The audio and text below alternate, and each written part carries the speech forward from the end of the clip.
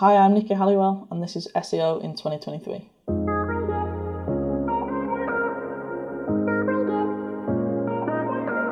Nikki, what's your number one SEO tip for 2023? What I've seen is that there's a really significant opportunity to capitalise on keywords that have a high number of impressions in Google Search Console, but a low number of clicks in comparison to that. And what I've seen is a lot of people actually talking about this on SEO Twitter and WordPress and those similar sort of communities. And it's really interesting that I've seen on the back of that as well that someone's created a tool called Query Hunter, and this helps to do exactly that. And as a result, you can improve your rankings. It works really well, and because it is geared more toward WordPress sites, but there's ways around it that I'll talk about in a second that you can use on non-WordPress sites. But with WordPress sites specifically, it's a plugin that you can download, and it allows you to see your Search Console data within each post as you're editing them. You can see keywords, as I say, that get a lot of impressions but very little clicks, and off the back of that, we can see the posts nice and up front that have the potential to bring in a lot of traffic. We already know that they're being seen in search because of the number of impressions that they have. So what we can deduce from that is they're not quite fulfilling perhaps the query's intent because they do have so few clicks in comparison. So we can look at the opportunities within that content and see whether we need to perhaps write a new post around that keyword or those select keywords, or perhaps cover them more thoroughly in a separate post. What you can do also within this same tool or manually within Search Console yourself is look at the keywords for those posts that are actually ranking in positions like 3 to 11, and that is really useful, and I think it's going to continue to be useful throughout 2023 and beyond because they're already doing well. Posts like that, they're on the first page of SERPs. But what we can then do is look at what keywords or what pages are actually above you in positions 1 and 2 there. And in some cases, it can be as simple as ensuring that you've mentioned the keyword enough times in the content, or we can go a little bit deeper and see keywords that have actually not been mentioned in the content. That's a big opportunity because it essentially means that you're already ranking for those keywords and getting impressions for those keywords without actually mentioning them in your content. So again, that's a really powerful opportunity, and just look for natural ways that we can integrate the keywords into the content to facilitate that boost in rankings. Now, I've been looking at this, as I said, with my own clients, with and without this tool.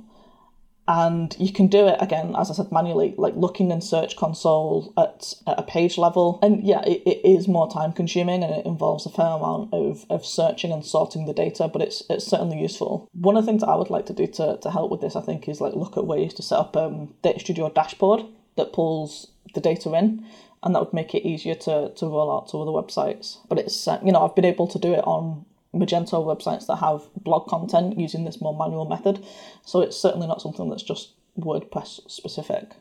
So lots of amazing tips there, actually. I loved your tip focusing in on keywords that you were ranking for, but you didn't actually include within the article there. And that could be a quick win. Yeah, similar quick win to perhaps building additional internal links to that piece as well. So great piece of advice there as well. So what similarities in general are you noticing at the moment between articles that are performing well and pages on your site that aren't performing so well for Google?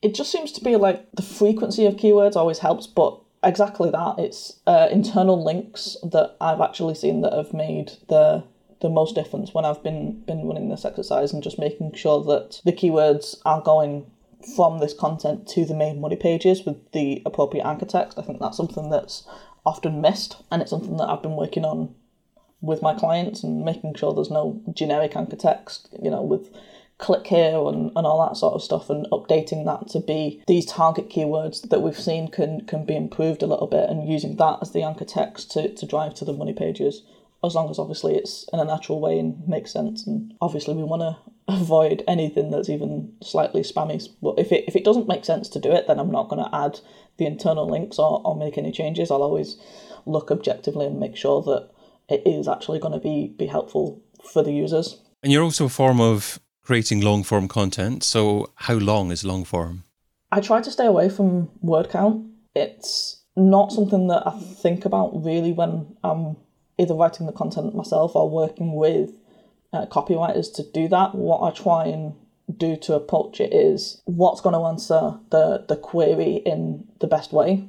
If it's a simple question, like how many legs does a horse have is a common one that I see going around at the minute, then I don't need 1,000 words to say that the answer is 4 legs, or whatever the question is. So I'll look at other pieces of content that are ranking and see how well they're answering the content, or how not well they're answering the content, if that is the case, and look how we can do that better and provide that added value. But I don't always look to be like, okay, so to rank number 1 on this, we need 2,000 words, because that's not what's actually going to be helpful to the user and to our target audience. If actually, just writing 500 words on the piece of content that succinctly answers the question and actually provides value and gives our target audience what they're looking for, then that's completely fine.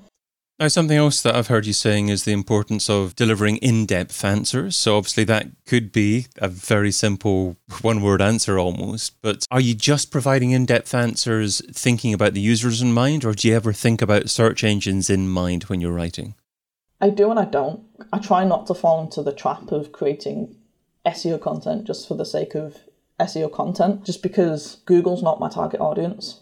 Obviously, Google is the tool that we're using, and the same with other search engines to be able to get out there and to reach them people. But I've had more success in thinking about the users and just writing for them.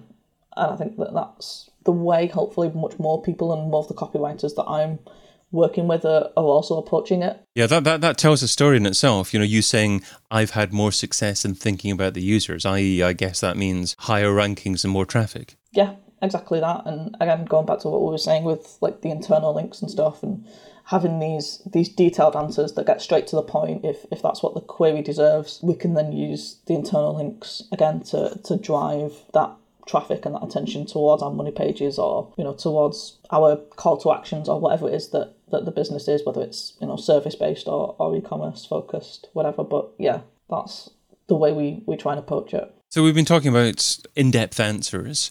What about the questions? How do you go about selecting which questions to answer? I do it a few different ways. So we'll do like initial keyword research, especially if it's like a new client, and that'll give us like all of the broad terms that people are looking for. But what I've actually started doing more recently, and it's something that I'm definitely going to be rolling out more throughout 2023 and beyond, is I look at Reddit as well, and looking at sites like Quora, but actually using the internal search features of these websites, as well as the reviews that people are actually leaving for these businesses that I'm working on, whether that's reviews on like Trustpilot or Google My Business, whatever the case may be, and actually looking at the language that they're using in their reviews, because that can inform the questions that we then answer in the language that we use in them, rather than using like internal jargon, the terms that the business uses to refer to their products.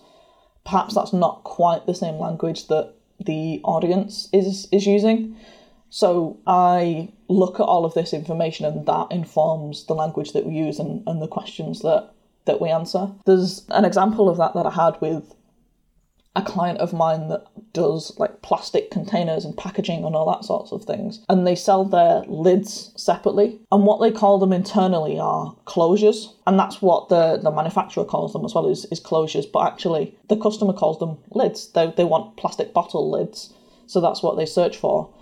So that's what we did. And, we were able to restructure the site and change the way that the language is used throughout the site to reflect that. And very quickly after the content was indexed, was re-indexed, were we able to see the change that made in traffic and the increase in conversions again that they had as a result. So just using the data that's already available. And I think that's something that not everyone looks at. They don't think to look at internal search results that way. With that example, people were searching lids in their Magento search features on there, and that's how we found that. So we were able to position the content in that way as a result. Yeah, I love it. Internal search can can be a gold mine. Yeah. But of course, a lot of websites don't necessarily have that or have access to that. And your suggestions of Reddit and Quora are superb as well. I think that those are great places to check out. What about people also ask on Google? Is that something that you check out as well? Yeah, definitely. I use that as well for informing header choices on content. So yeah, we can look for ideas on Reddit and Quora and like the business reviews, as I mentioned.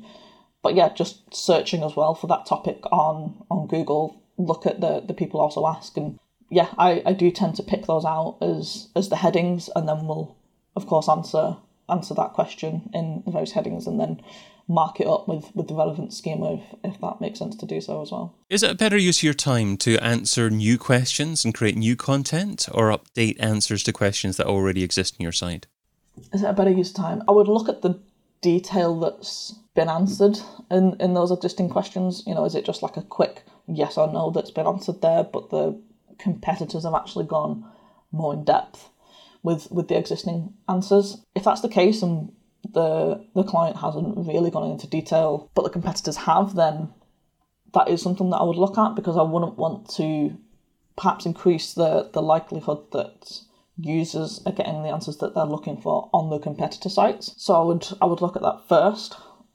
But if they are actually quite well answered on the sites already, then yeah, I would look for new questions and look at ways that we can solve problems for the clients that other people aren't. So I'd do both in essence, but I'd see what's been done and what poses the biggest opportunity.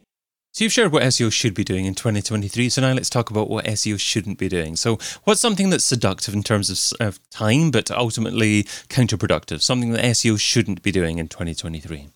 Yeah, I think for this one, it's the over-reliance on AI-generated content. Don't get me wrong, like, I use tools like this myself. I certainly have in the past, and I don't think that's going to change for like short form, like quick answers, or I'll use it to get me started on a question if I need to for like my own niche websites, and then I'll write it manually myself. But I think there's other websites that have had an over-reliance on this AI-generated content and just been guilty of almost creating content for content's sake rather than thinking strategically about this, how it ties into the overall strategy. And again, comes back to the question of providing value to customers and users. I do think that's always been the case, that AI hasn't answered questions fully, but I think that became more true when Google rolled out the helpful content update. It's interesting to see how that impacted content, but I think ultimately don't rely on it would be my tip on that, and don't create content for content's sake. As I said, just focus on providing value that's genuinely useful, solves problems, and that will be the best way to continue to have success. Like I said, AI content does have its place, but yeah, just using it sparingly and in moderation. Nikki Halliwell is a tech SEO consultant, and you can find her over at nikkihalliwell.com. Nikki, thanks so much for being part of SEO in 2023. Thank you very much. Get your copy of SEO in 2023, the book, over at seoin2023.com.